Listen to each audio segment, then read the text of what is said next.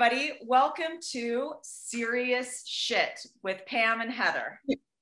Serious shot if you need the green, clean version of this.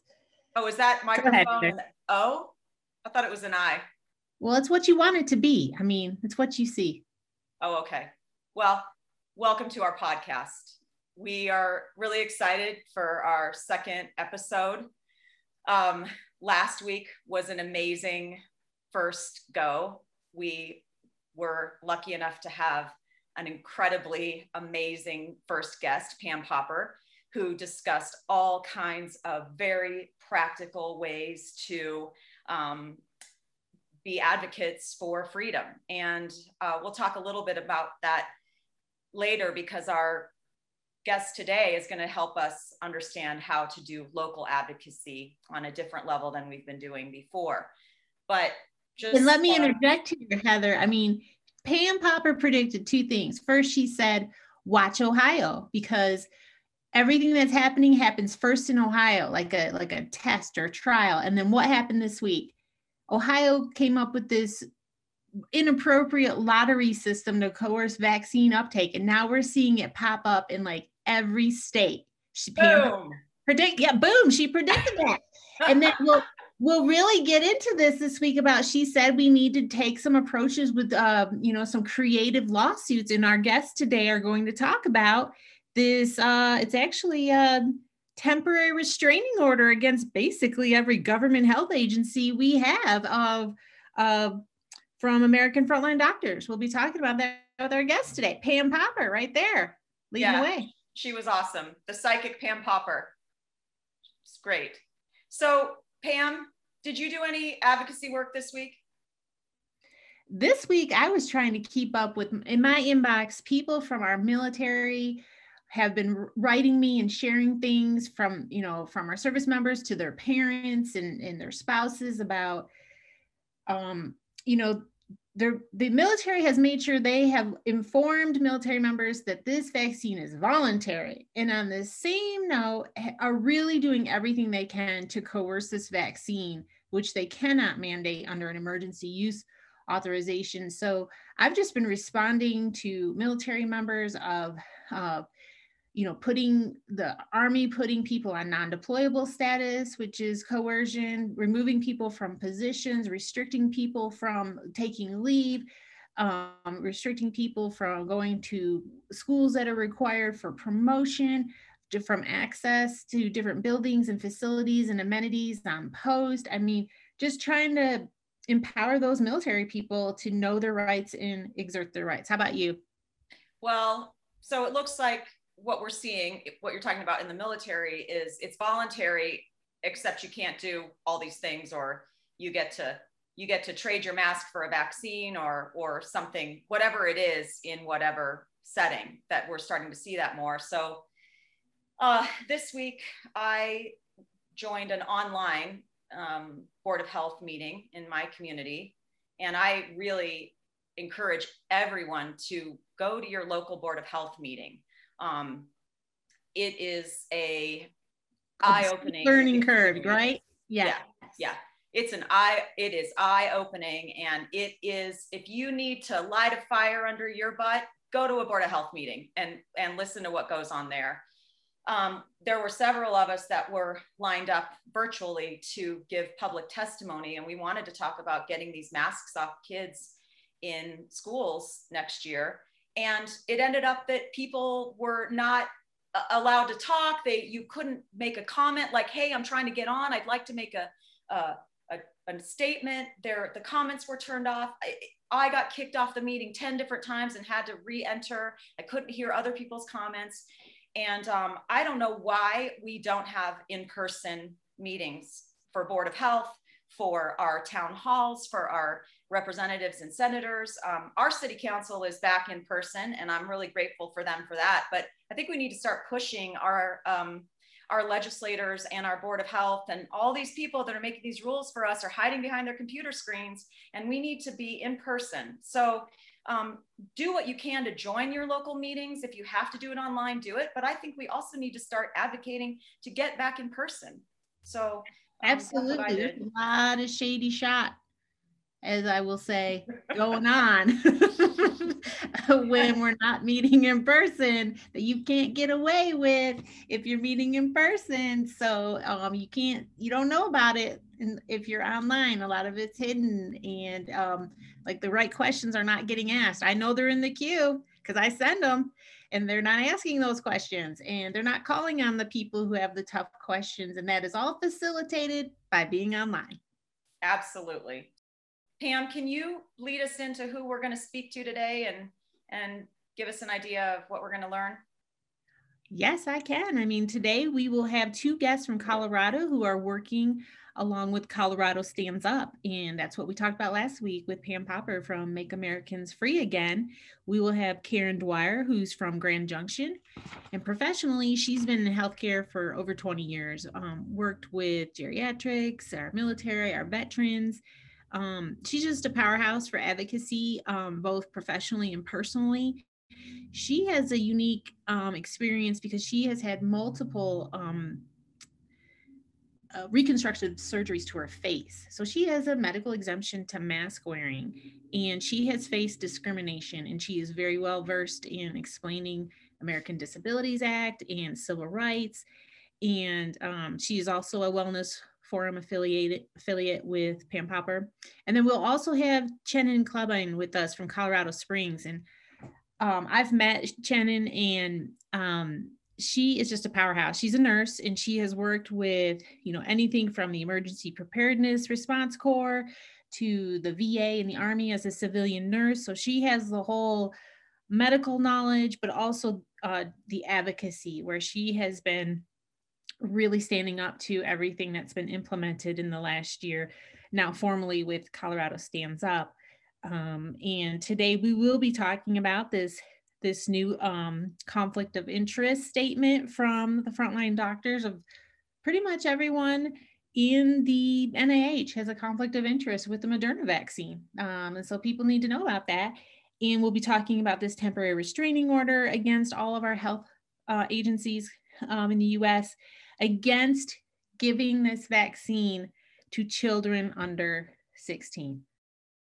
Today we have with us on our podcast, we have two guests today from Colorado who are freedom fighters. We have Karen Dwyer and Shannon Klebine, and we have introduced them to you already, but we want them to tell you a little bit about themselves. So we'll start with Karen. Karen, tell us about you.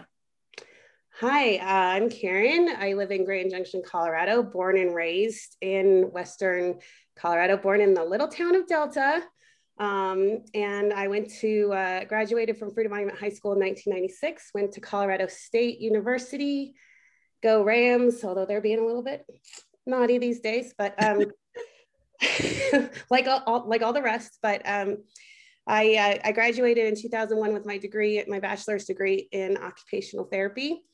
And I have been an occupational therapist for going on 20 years now. So I have worked in 5 states and three different countries, actually, in an OT role of varying styles, which the most important or the most fun one, I guess, is I worked 2.5 years in Italy with the US Army in the traumatic brain injury unit. So that was a lot of fun. Got to travel around, came back in 2018, ended up being perfect timing, but health, freedom, and choice has always been a big deal for me because I've been basically on some level of medical, personal medical, dealing with medical systems since I was 5 years old when I was diagnosed with acute lymphocytic leukemia. So I had actually, as wonderful as it can be, experience at Children's Hospital in Denver.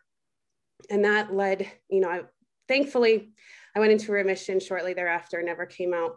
But I was also in a bad car accident when I was 18 years old, which pretty much demolished the right side of my face. I lost my eye, and I've had 23 surgeries since then.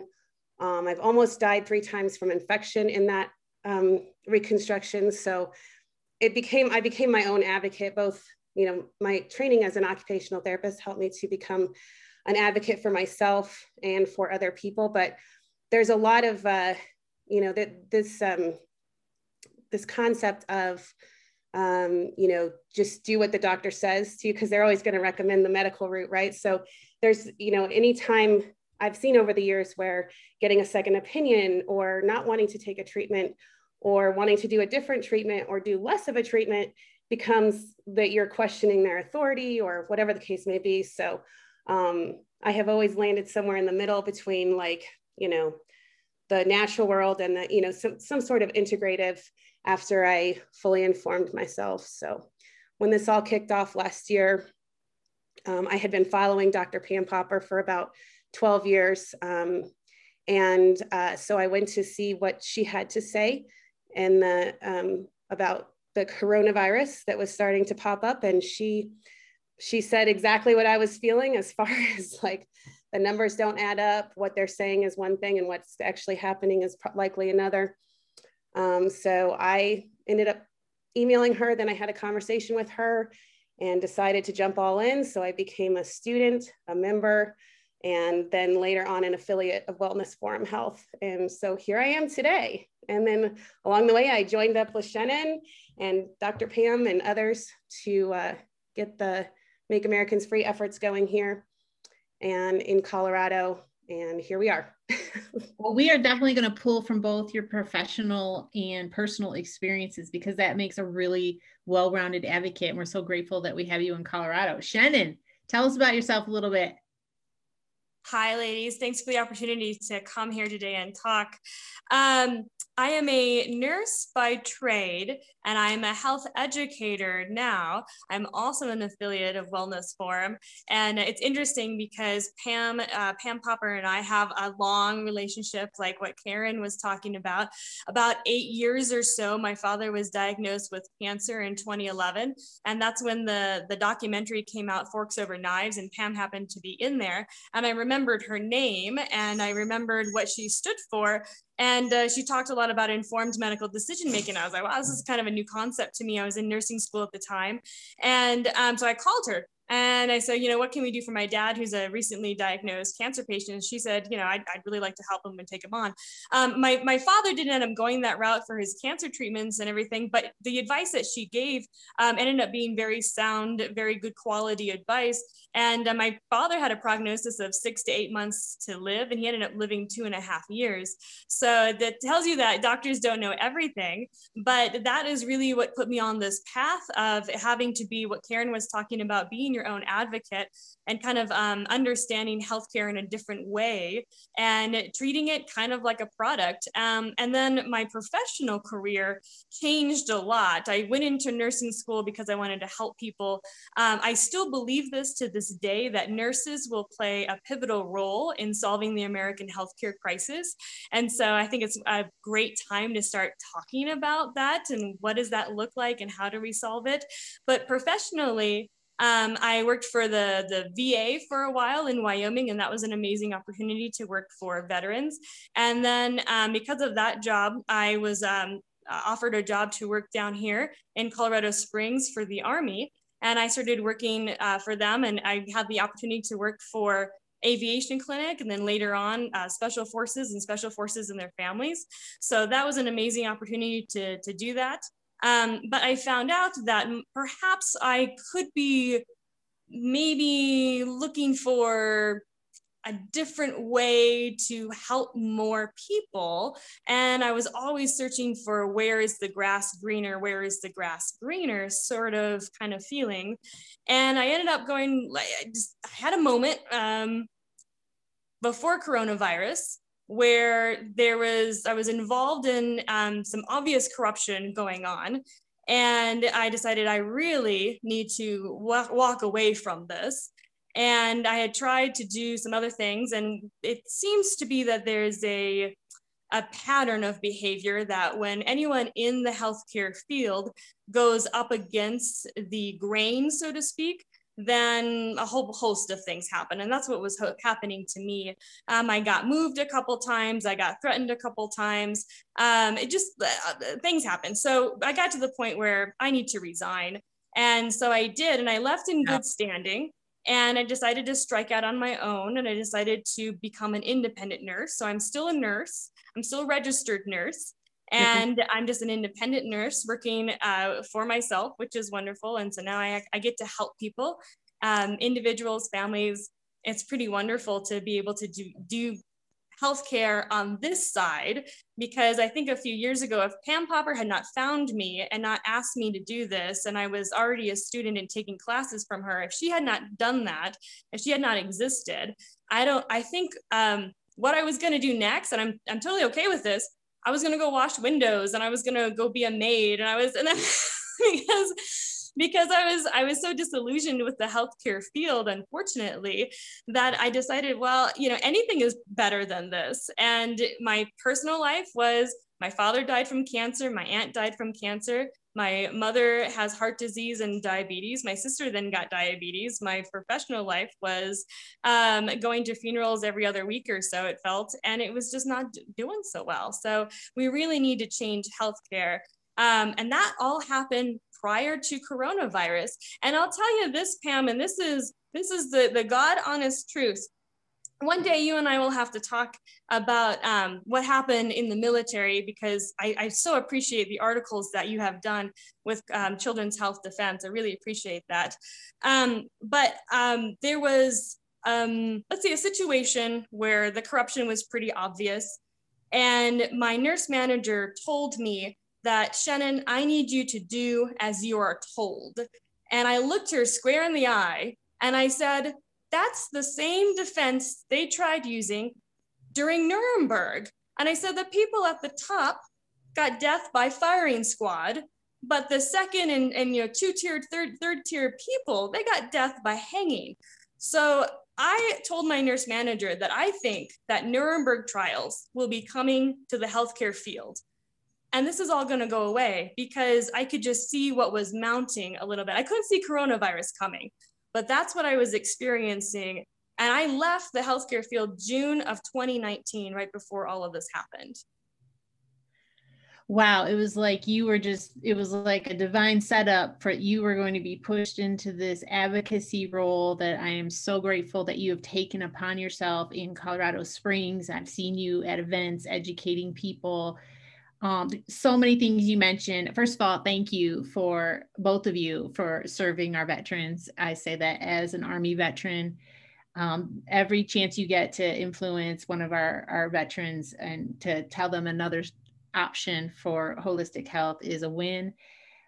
You mentioned forks over knives, and that'll be a topic for another day, possibly. I know my father-in-law, just by cutting out sugar and animal proteins, was able to put a stage 4 blood cancer in remission for 6 years and go travel the world. So that, if depending on comments, if there's interest, maybe in another podcast, we really break that down, and we'll have you back. But really today, I'm hoping the two of you will talk about this temporary restraining order that I think I just saw yesterday from American Frontline Doctors against, let's see, the NIH, the Department of Health and Human Services, the CDC, the FDA, there might be a few others, basically every health agency in the United States, stating that we need to halt this recommendation for vaccinating children under 16 for the coronavirus vaccine.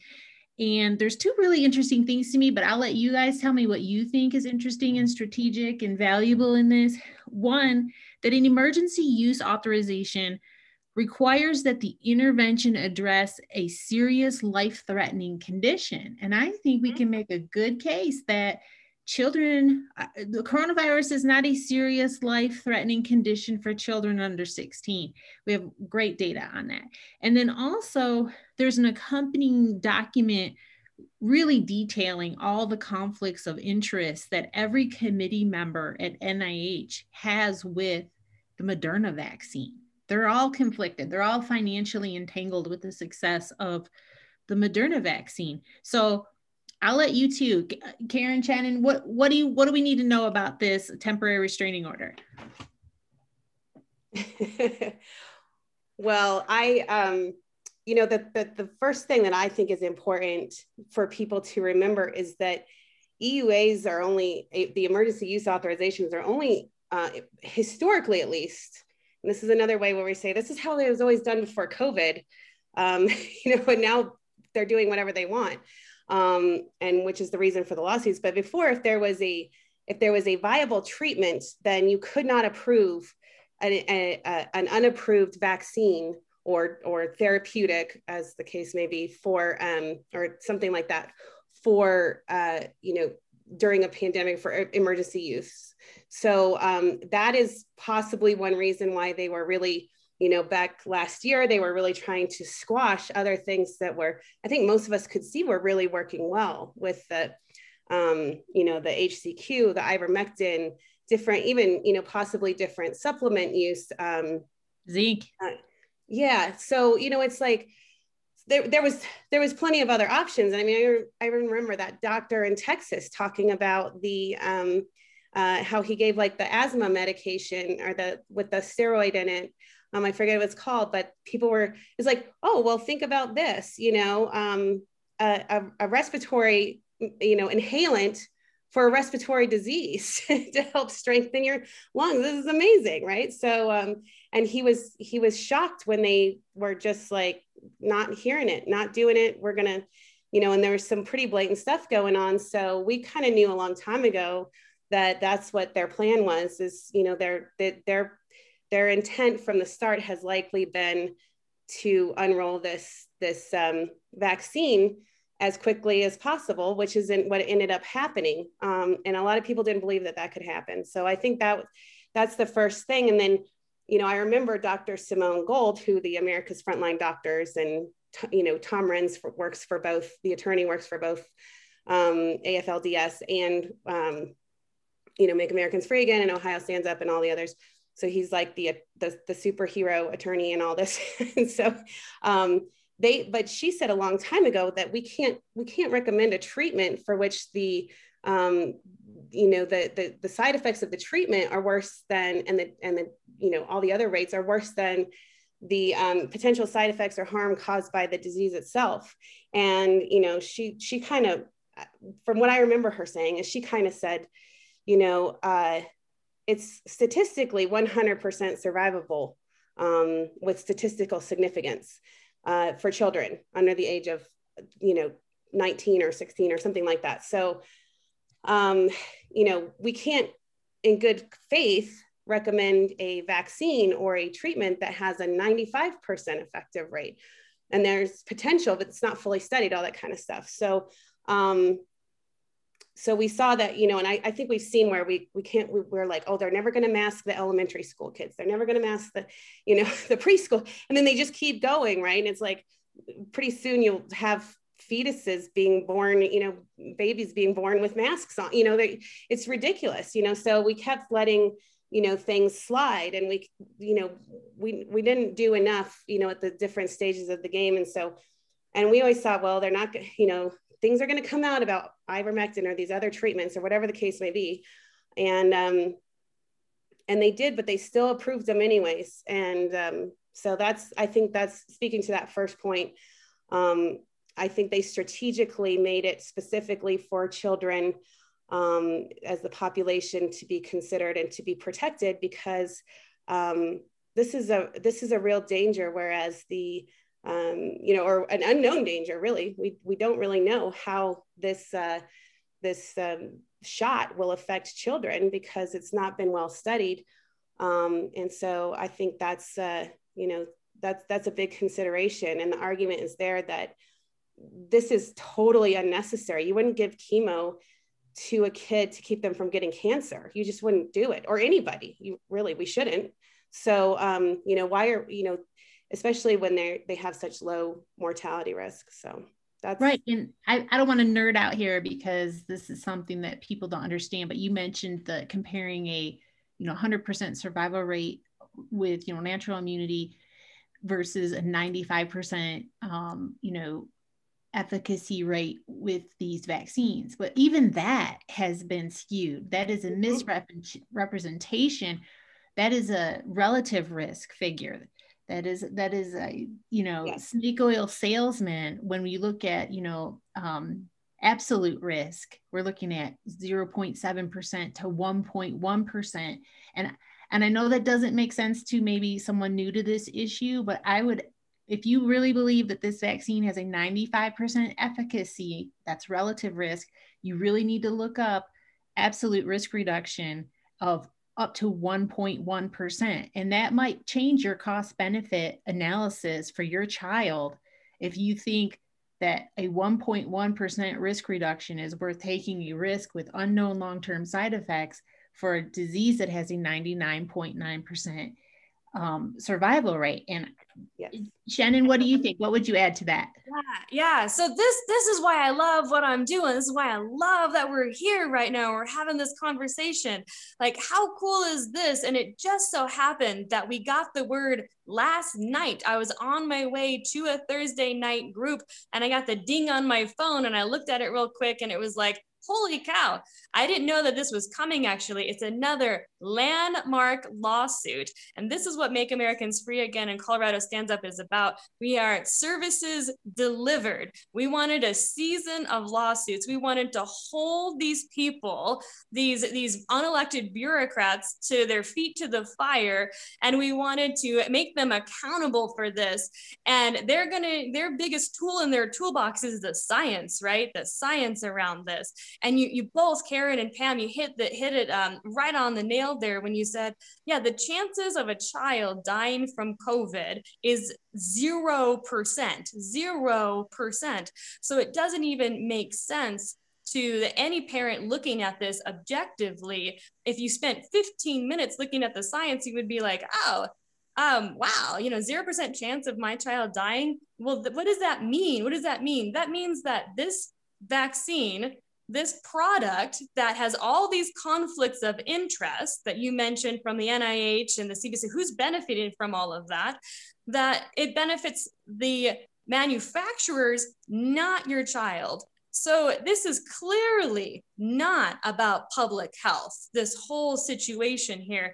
And you brought up, Pam, in the beginning of this, you set it up very nicely, that something that Karen and I have been talking about for years is the conflicts of interest that have been going on where certain doctors, certain members of certain organizations have all these conflicts of interest. They own patents on medications, they own patents on drug testing, they own patents on the vaccine. Some of them even own patents on the problem, and then they own patents on the solution. So they're making double money here going on. And so this is what the medical tyranny has brought us. That's where we are today. And this is what we're here to stop. So if you agree with that this should probably not be going on and you want the safety of your child, then maybe we should consider thinking about taking effective steps on how to prevent this from going on in the future. Because you're right, Karen, this is where this is all led kind of conversation. Yeah, and are we, and your question about, or your comment about the babies being born is like, where are we going with this? Where does it all end?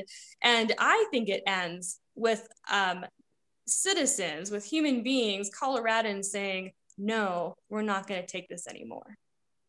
Well, and everybody draws a line, we all have a line in the sand, or we all need to be drawing a line in the sand. And mine was about March, 11th last year when they called it a pandemic. Because the first thing I did was look up the definition of a pandemic. And, at one time they defined it as massive amount, like epidemics going on worldwide with massive illnesses and deaths. And I think there was like 3,000 deaths worldwide at the time they called a pandemic. And there was like 4, we had China, Italy, Iran, and South Korea, or something like that, so it's just like, I kept doing the math. My phone wouldn't even do the math, sometimes, like it was like a number so small, and I had lived in Italy, so I knew the population, I knew the area. And so I just couldn't, none of it ever made sense. So I think that's really important that, and when I cite the 95% effective, I think we all know that a lot of what's out there is either underrepresented of the truth, skewed in some direction or another. I mean, we all know how anything that's walked through a hospital or an urgent care in the last 15 months has been labeled COVID, or if they've already died, they just assume it's COVID, or whatever the case may be. I mean, they're doing that out in the open. So for reimbursement, money. Yeah. But what we like to do is look at that, even those numbers, and we can say, even with those numbers and what they're saying and what they're recording, what the CDC or the FDA or whatever says, it still doesn't make sense, So they're just saying, oh, trust us. Here's this, here's this drug or here's this vaccine. And even look using their own numbers. I give an hour-long presentation for Wellness Forum Health that's all about COVID and the stats and stuff like that, and we use pretty much all information from the CDC or other websites, and so even with their because then they'll say like, oh well, only 6% were COVID only, so you can take the number, and this is getting a little bit off track, but you can take the number so like Hawaii is very tightly locked down, and they're having a lot of really like police state issues going on there, and so, they've had 485 deaths or something like that since the coronavirus began that were attributed to that. So if you take the 6% rule, which I think now actually went down to 5%, but that's 29 people that died from COVID only. So, I just want to belabor this. I want to make sure I'm glad you brought this up, because I want people to understand,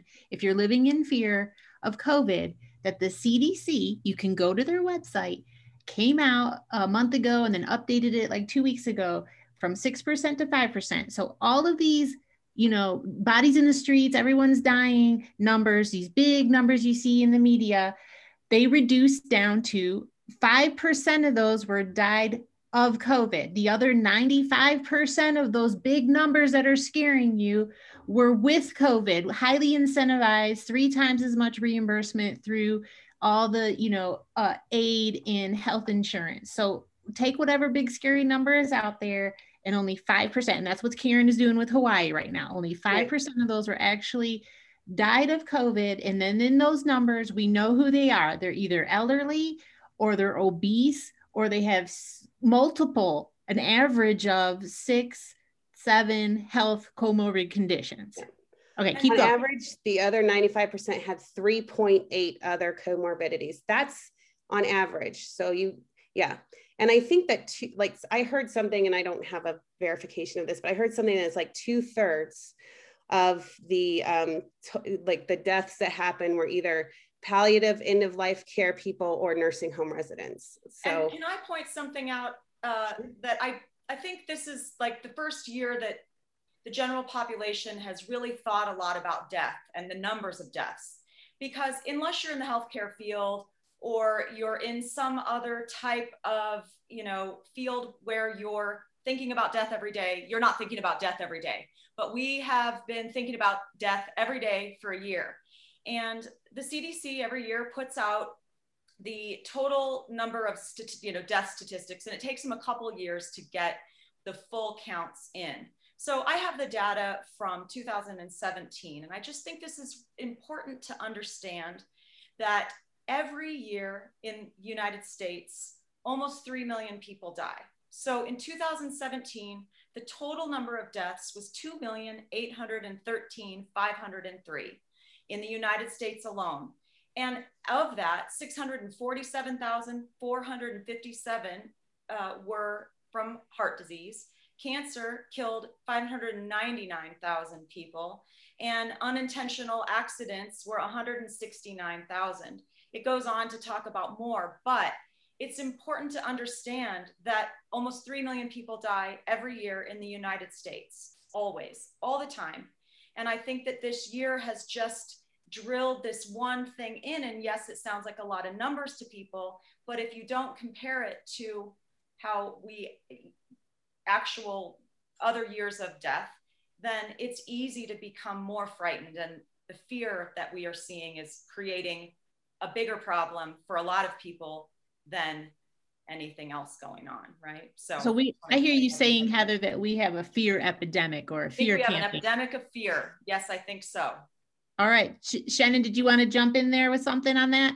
Oh, I just wholeheartedly agree with you, Heather. When I did my own research here, I can verify your claims that you were just saying in 2017, which is the last numbers that we had from the CDC's own website. We can use their own numbers against them. You're spot on. We had 7,000 deaths from cancer, another 7,000 deaths from heart disease. But when we looked at the whole year of COVID, and this is with bloated numbers, because how they were counting the deaths, how they were counting the cases were nothing like what we've ever seen before. And anyone who is assumed or presumed to have died, ironically, from COVID. And we have had accounts of gunshot wounds being counted as COVID deaths. That's happening here in Colorado. We put it in our lawsuit. So you're spot on when we said we had 7,000 deaths from heart disease, 7,000 deaths from cancer. But when we looked at the coronavirus, COVID-19 deaths, it was 3,000 deaths. Are we declaring an emergency for heart disease and an emergency for cancer? No.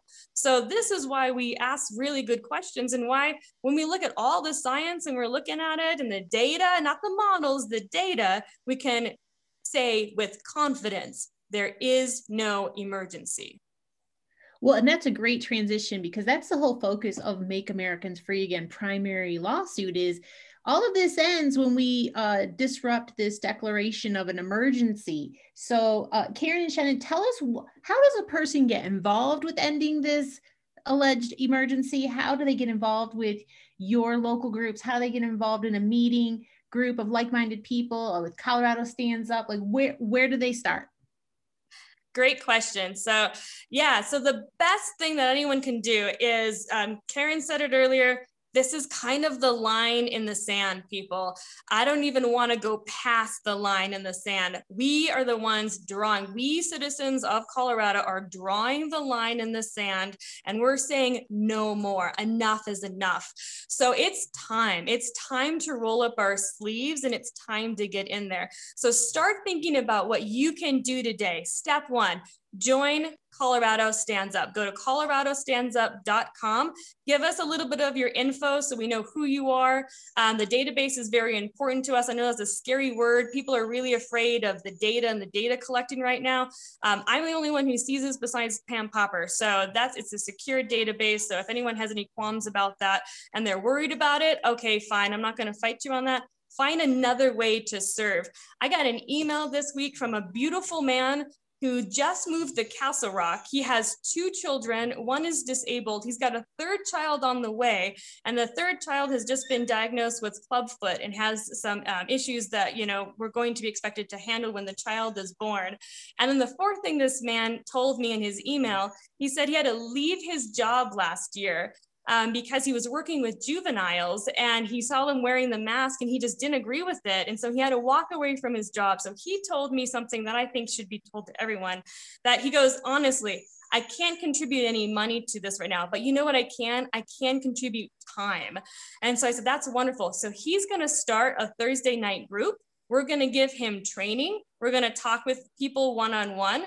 We're going to tell him, pick a day, a time that works for you. We're calling them Thursday night groups. That may work for you. That may not work for you. We're not trying to make this hard. You don't need to go to a fancy place. You don't need a church. You don't need a coffee shop. You can do this in your apartment. You can do this in your home. We have people meeting in parking lots. They've emailed me and said, we had our first meeting. It was in a parking lot because we didn't know where to go. Wonderful. That's what you start somewhere. Start planning on rolling up your sleeves. Maybe what you can do is you can grab 5 more people. It's May, it's still May, right? We're having a 5 for 5 campaign going on, which is go get 5 more people and donate $5. If you can just donate $5, are you going to miss $5? Probably not. So come on in, join us. The water is warm. The grass is greener on this side of healthcare, but it's time that we all do this together. And what I've been telling people is that if Coloradans want this, everyone wants a lawsuit, and everyone wants a lawsuit yesterday. And I say, great, wonderful, but you gotta help me build the groundwork here, because, and we're building and we're growing, but if Coloradans don't want this, then they will tell us in another way. But if you do want this, come on board. join Colorado Stands Up. We're here to add to the economy. We're here to add to your livelihood. We're here to add and not extract, and we're actually making a difference. And you can go and see this beautiful lawsuit that we just went plop, there it is, restraining order, gotcha, sort of lawsuit, because we are heavy hitters, and that's what we're about. We want to make an effective difference in people's lives, and you can be a part of that. Shannon, can you talk a little bit more specifically about that lawsuit? Can you explain how that worked? I can in 2 seconds if you let me grab the baby. Well, I'll do some filler here while she's grabbing the baby. And we talked about this last week. So we could all do individual lawsuits and we could all run out of money. And I think the beauty of what Pam Popper is leading with Make Americans Free Again and these state groups like Colorado Stands Up, and there are other state groups, is we are being strategic and we are organizing and uniting so that we're funding one really well-written restraining order versus 100 not so strategic restraining orders. So we're pooling really great minds, we're pooling money, we're pooling strategy, so we can be effective. Is that fair to say, Shannon? Well, absolutely. Yeah, sorry. Absolutely. Yeah. Yeah. These lawsuits are no joke.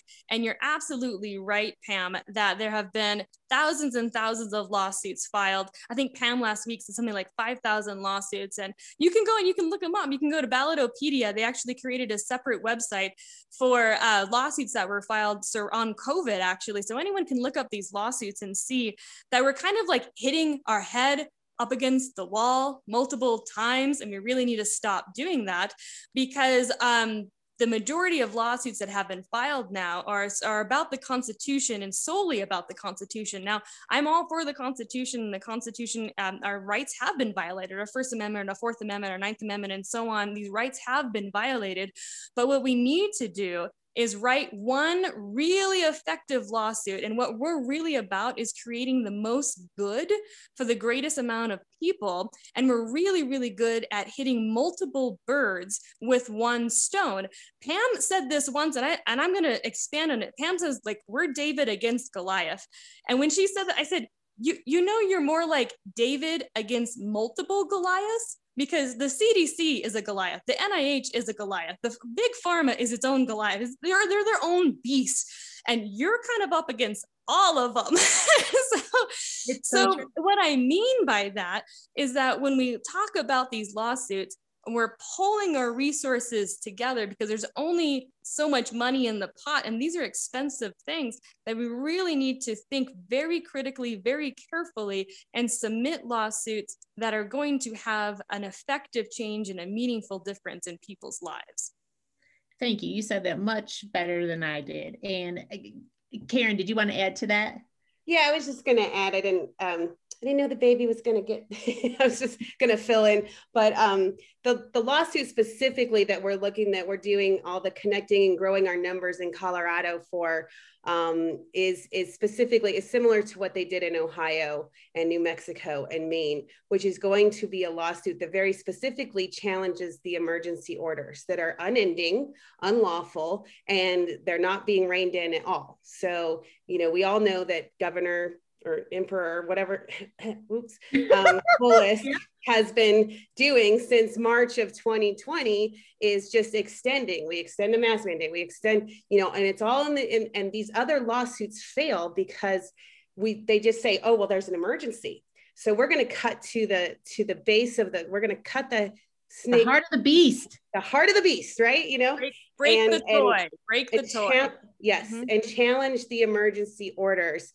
And so a lot of that other stuff goes away. And I think it goes back to that previous conversation too about the emergency use authorization, because if there's no state of emergency, there's no emergency use authorization. So that Boom, right there. Mm-hmm. Huge. So right? You get rid of emergency use authorization. You can't mandate this vaccine, right? And then you have to start looking at other therapeutics. Right, Pam, you figured it out. That's right. So that's right. And so when we were talking to people about this almost a year ago, CHCA got this. Phil and Pam and Julie, you guys got this when we were talking about it. And I was so happy and so proud of the team and the work that you're doing. So I didn't mean to interrupt, but I just wanted to say it's been almost a year that I have been working on educating the public that if we don't stop the emergency orders, and I know we're all distracted with, very important causes right now, and I'm not going to go into that in much detail, but if you want to break the toy, break the emergency orders. I think everybody's ready to break some toys. I mean, I feel that. Do you feel that out there? Like there's nice weather and we just want to go break some toys. Yep. That's exactly Heather, what about you? You want to go break some stuff? I'll break some stuff. Even so the rule followers.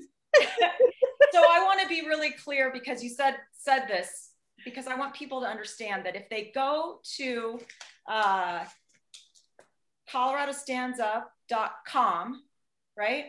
Yes. They can sign up and they can get actual training from you guys on how to start something in their area. So they don't have to reinvent the wheel. All they have to do is go to the website and get some training and start something in their area. And you guys walk them through the process, right? So they don't need to be intimidated. Like, I don't know how to do this. These people have been doing this a long time. I can't do it. You tell these people how to do it in their area. Is that right? I just want to be clear on that. Yes, I think you're absolutely right. And Pam has actually gone an extra mile for us, and she's making my life a lot easier. And she's actually hired 2 new organizers. And so they will be our group leaders, and they're in training right now. So we're going to have a train the trainers kind of sessions coming. So I've been fielding much of when new people come on board and they say, hey, I want to start a group and I don't know how. We've been doing some initial calls and initial training and kind of going with that route. But we want this to go big. I mean, we're in 16 states. Make Americans Free Again is in 16 states. And there is about 45 states that have been affected by these emergency orders. So it's go big or go home. And so if you think you can contribute, you want to be a group leader, and all it takes to be a group leader is to lead one other person, then yes, come to coloradostandsup.com and we'll reach out to you. Let us know you want to be a group leader. You can reach out to me at info@coloradostandsup.com. And I'm pretty easy to get a hold of, actually. Great. And then also if people are like, I really can't do another thing and I don't want to be in a group and I don't want to start a group, but they can still go to coloradostandsup.com and donate money, right? Absolutely. Okay. So tell their friends too. Okay. To go to the website for more information. And the cool thing is, about our state is that we are a big state that's very, we're spread out. Like Shen and I were just talking the other day, we're 4 times the size, geographical size of Ohio, which is where this all started, which is where our models all come from. And we have half the people and most people live in, 6 counties. So, the benefit for us is, there's some challenges that have come along with that, but there's also the benefit of, I'm in Western Colorado, and I'm assuming it's a pretty different scene over here from what you guys got going on over there, because we are in the majority of the face-friendly, we are open 100%, everything like that. And so we had the free to choose pass about a month ago, which I refer to as what I've been doing since the very beginning of life.com. But it's now it's like, oh, you can choose. And, so you're starting to see a lot more variety. People are coming out. I went to a crowded place in Fruita that was, they just opened this big new beer garden, and they had music playing, and there was dogs and kids and families, and we were all just hugging, and it was wonderful because but it is, on the other hand, it is ours to lose because so we're doing things a little bit differently because there's still they still kind of target this part of the state because they want what they feel is complete takeover. And because we're a little bit different out here and we run a little bit different in the way we vote and the way we think, and we're rural and all that kind of thing, which is a bit better part of the state geographically. But well, can you make me think about businesses? Can you touch on businesses, like how Colorado Stands Up briefly supports these businesses that are freedom-minded and rewards them with, you know, customers? Yeah. So let me just finish on what I was saying, because this is where Mesa County is where they started the 5-star variance program, which, as you know, and it's still going. And so what they did when they saw that everybody else was going to just open up, and I think 44 counties out of the 64, and maybe even more now, have adopted something similar to what Mesa County has. But they were like, they said, oh, well, you know, in order to keep this 5-star variance going, you know, you have to still abide by these rules.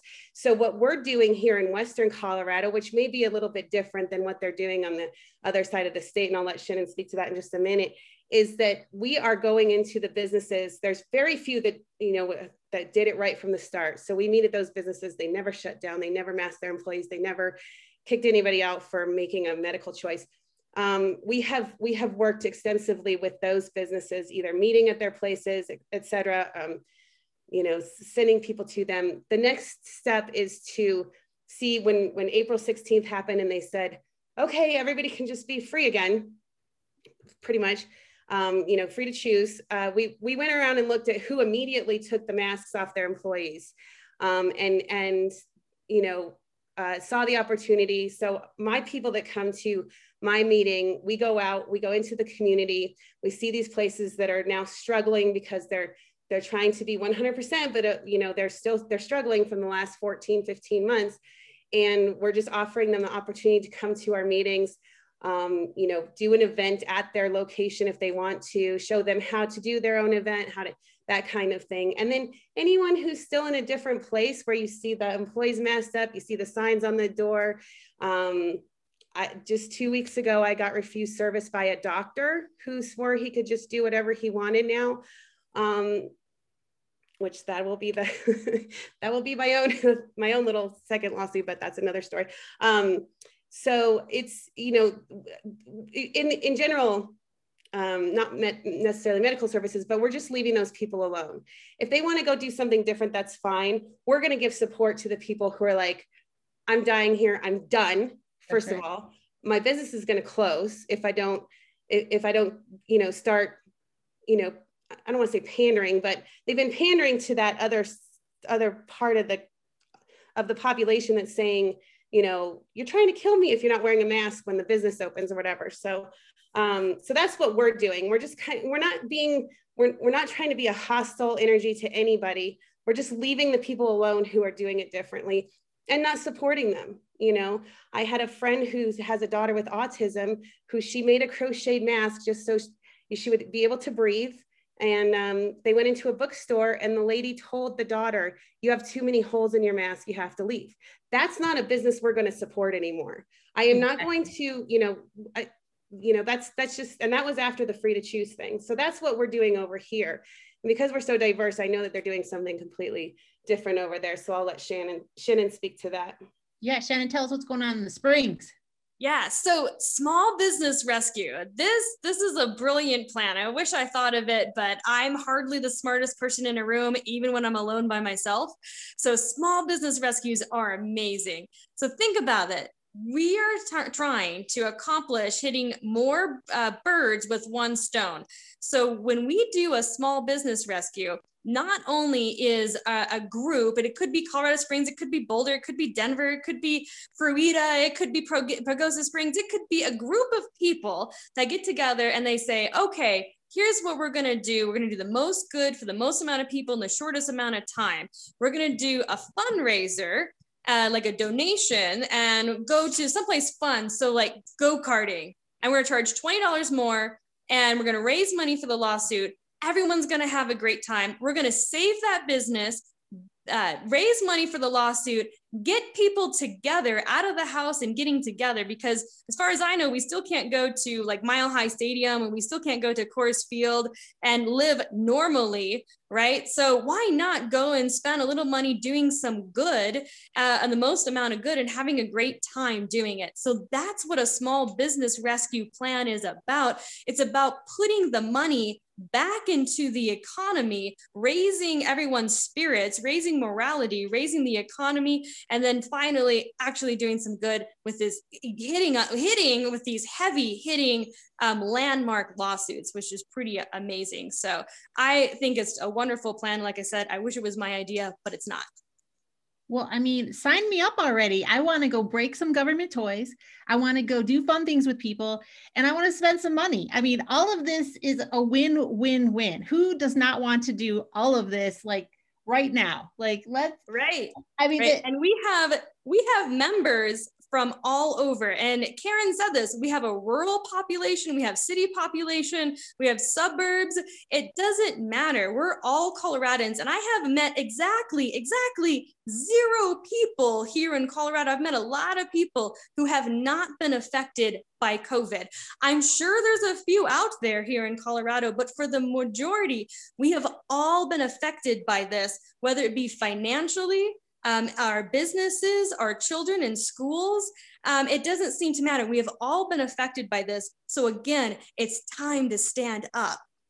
It's time to stand up. I mean, wow, what a way to wrap that up. You guys, you got me fired up over here. I got to like tone it down, or they're gonna lower my volume. But you guys were so great today. I mean, just listening to this, I just want to go fight tyranny after I mow my lawn. But parting words, like, you're like, what do you want people to know in Colorado about your organization, or just whatever? Yeah, parting words is get ready to stand up, start standing, roll up your sleeves, and come on over to Colorado Stands Up. You can be a part of any of the group. It's perfectly fine. But join us, because we have an effective strategy. If you still have questions after this interview, go ahead and email me, info@coloradostandsup.com. Be happy to talk. Right. I want in on that Castle Rock group you were mentioning on Thursday nights. I'm going to go crash that party and see what's going on. What about you, Karen? What do you have for us?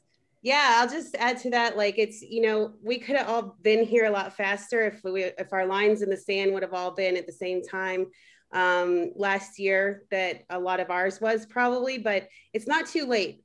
You know, and for some people, the line in the sand was critical race theory or sex education in 4th grade classes, or whatever the case may be. People are finally seeing the light that these people in government and unelected bureaucrats are not really having our best interest in mind, and they're not going to stop unless we stop them. So we can stand up, we can draw our line in the sand, we can stand up, and we can stop. We need to stop. Like, stop wearing the mask, just stop. If enough people stop, then it goes a lot faster for us. So, yeah, go ahead. I was just going to say, and Grand Junction is, if you guys want to come over for a little mini getaway, you know, we're doing JUCO, we're doing Country Jam. We've got a concert series going that includes like the Beach Boys and Journey and stuff going on. So you had me Journey. Ooh, I'm ready for a road trip. I'm ready for a Western road trip. Did you say dancing, Country Jam, and Journey? I mean, what more can you ask for? I know, right? So we're having a lot of fun over here. There's a lot of great stuff to do. That's outdoor stuff. So, you know, you can contact me and come to a Thursday night group, and then have a long weekend and do something fun in the meantime. So, and we'll get my little plug for us over here. I'd love the plug. You plug away. We're going to put some links. Whatever you tell us we can link, we will. We'll put your email if you let us. I just wanted to reiterate or emphasize that there is this lull right now, where there's this false sense of, yay, things are going back to normal. And this is one of those decisive points when you study military strategy. There is this little lull, and you have to decide, are you going to stop it? It's just a little break in momentum, because what you see happening in Oregon is the businesses are telling people only the vaccinated can give up the restrictions, right? So this is just kind of a reconsolidation period where you have to decide, enough is enough. We needed to stop. We need this, no vaccine passports, no businesses, demanding that whether my choice is to vaccinate or not vaccinate. It's none of their business. It shouldn't affect how I conduct myself in society. I mean, it really is like the line in the sand. Decide now if you're going to push back and stop it before they regroup and second wave of tyranny. So with that, I mean, I'm going to just thank you on behalf of Colorado for sharing what you're doing. And I hope it inspires so many other people to join in what you're doing and start local groups. Yes. Thank you, ladies. Thank you. Thank you. All right. Well, that was a great interview, Pam. That was awesome. I love these freedom fighters here in Colorado. Yeah, I'm super excited about Colorado Stands Up, and I hope everybody's going to look into that. We, Pam and because what else do you have to do on a Thursday night, right? Right? I mean, there might be a Board of Health meeting, but you can shake it up a little bit. That's only once a month. Right, give the other 3 Thursdays to Colorado Stands Up. Right? Pam and I share a lot of creepy news with each other, and we decided that we would wrap up our podcast with a creepy news of the week segment.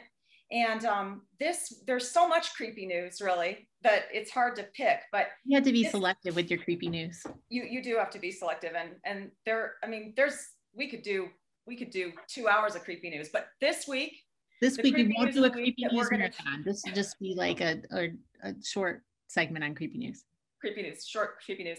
This week's creepy news is we're going to talk about these universities sort of simultaneously mandating the shot.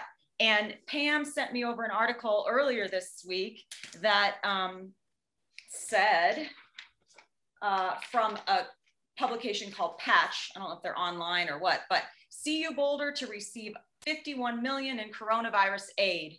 And, wrap your head around that. Just the number, $51 million. $51 million. For a university with healthy college kids. Right. 51 million. What are we, just printing money now? But go ahead, continue. All right. So this is called American Rescue Plans. This is American Rescue Plan money. And Pam sent this article over and we kind of looked through it. And in the last part of the article, it said that this money can be used for retention and re-engagement of students by giving academic or mental health support. The guidance says institutions can discharge student debt accrued during the pandemic to help students. That makes sense. Pandemic, pay off people's student debt. I mean, totally. That's what I think of when I think.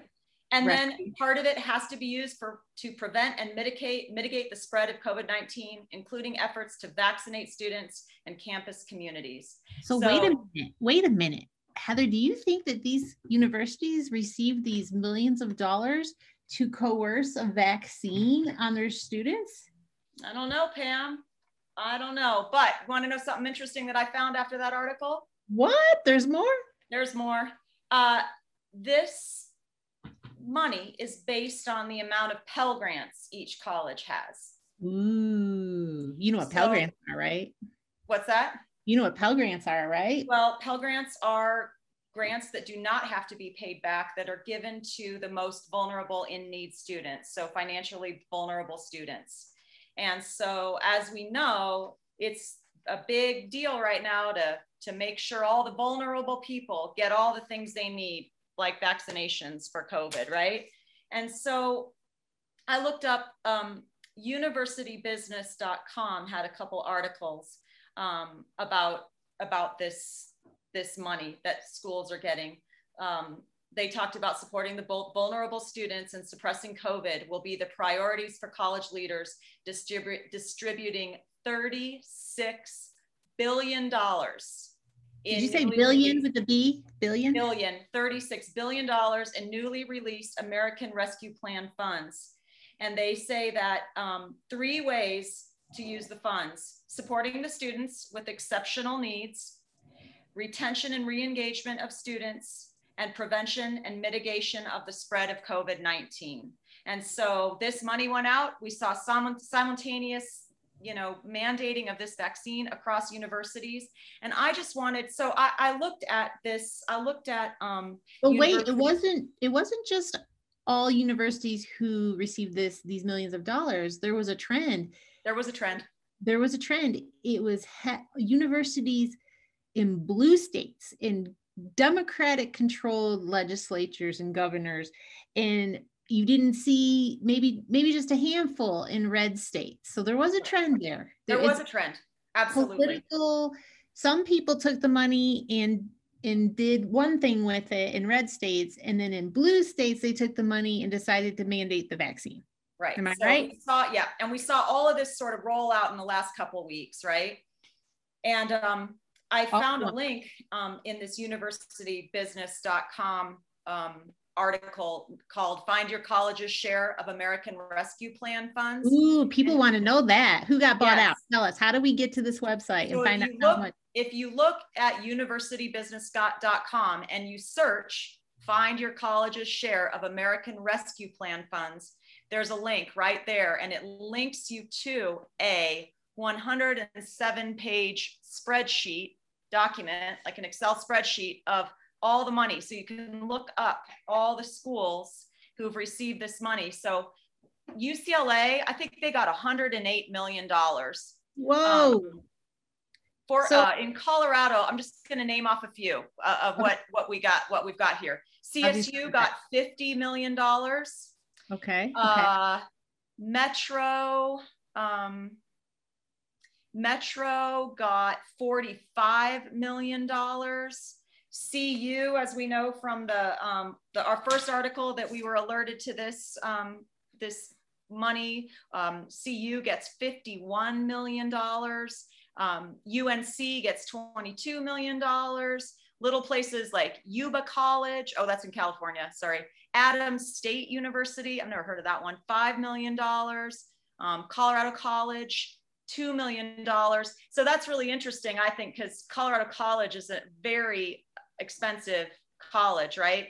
They only have, well, they're close to $3 million, but that means they don't have a lot of Pell Grants there, Pell Grant students. So I mean, let's just form a hypothesis here. We don't know, but what is your hypothesis of why we are giving this money in proportion to Pell Grants, which is people who are the more financially at need? I mean, what do you think? Well, I don't know. I mean, there's lots of different hypotheses that we could take. Let's take a benevolent one, that those kids are more adversely affected by the economics. Maybe their parents' businesses all shut down this year, right? Because maybe they're not working as a university professor who has been having a job the entire year and hasn't had to close down. Maybe they're more likely to have parents who are already in low income jobs that they lost their jobs. So these kids have even less money to spend for college.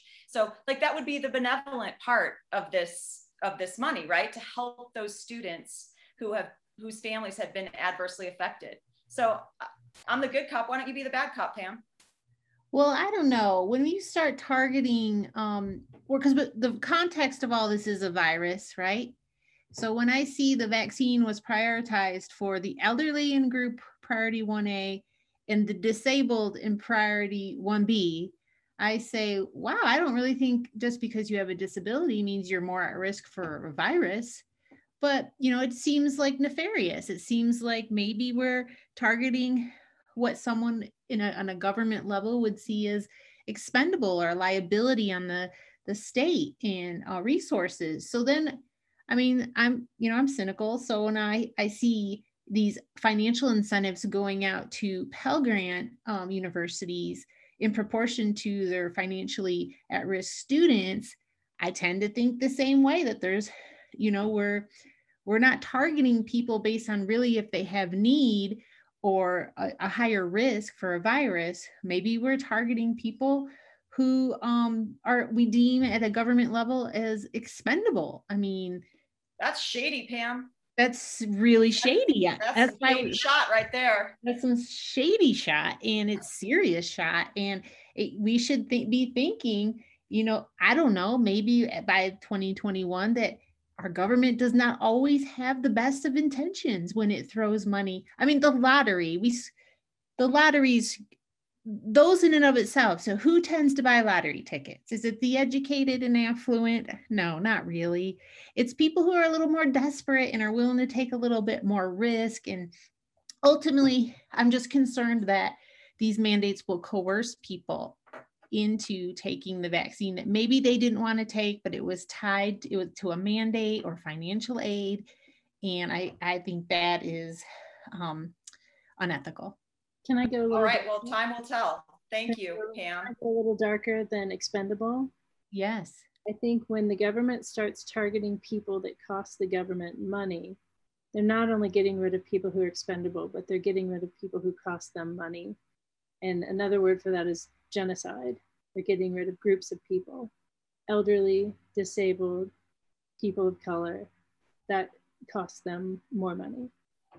Wow, the producer chimes in with some real darkness. She just dropped like right at the end. Producer comes in dark. Dark, dark, dark, pitch black.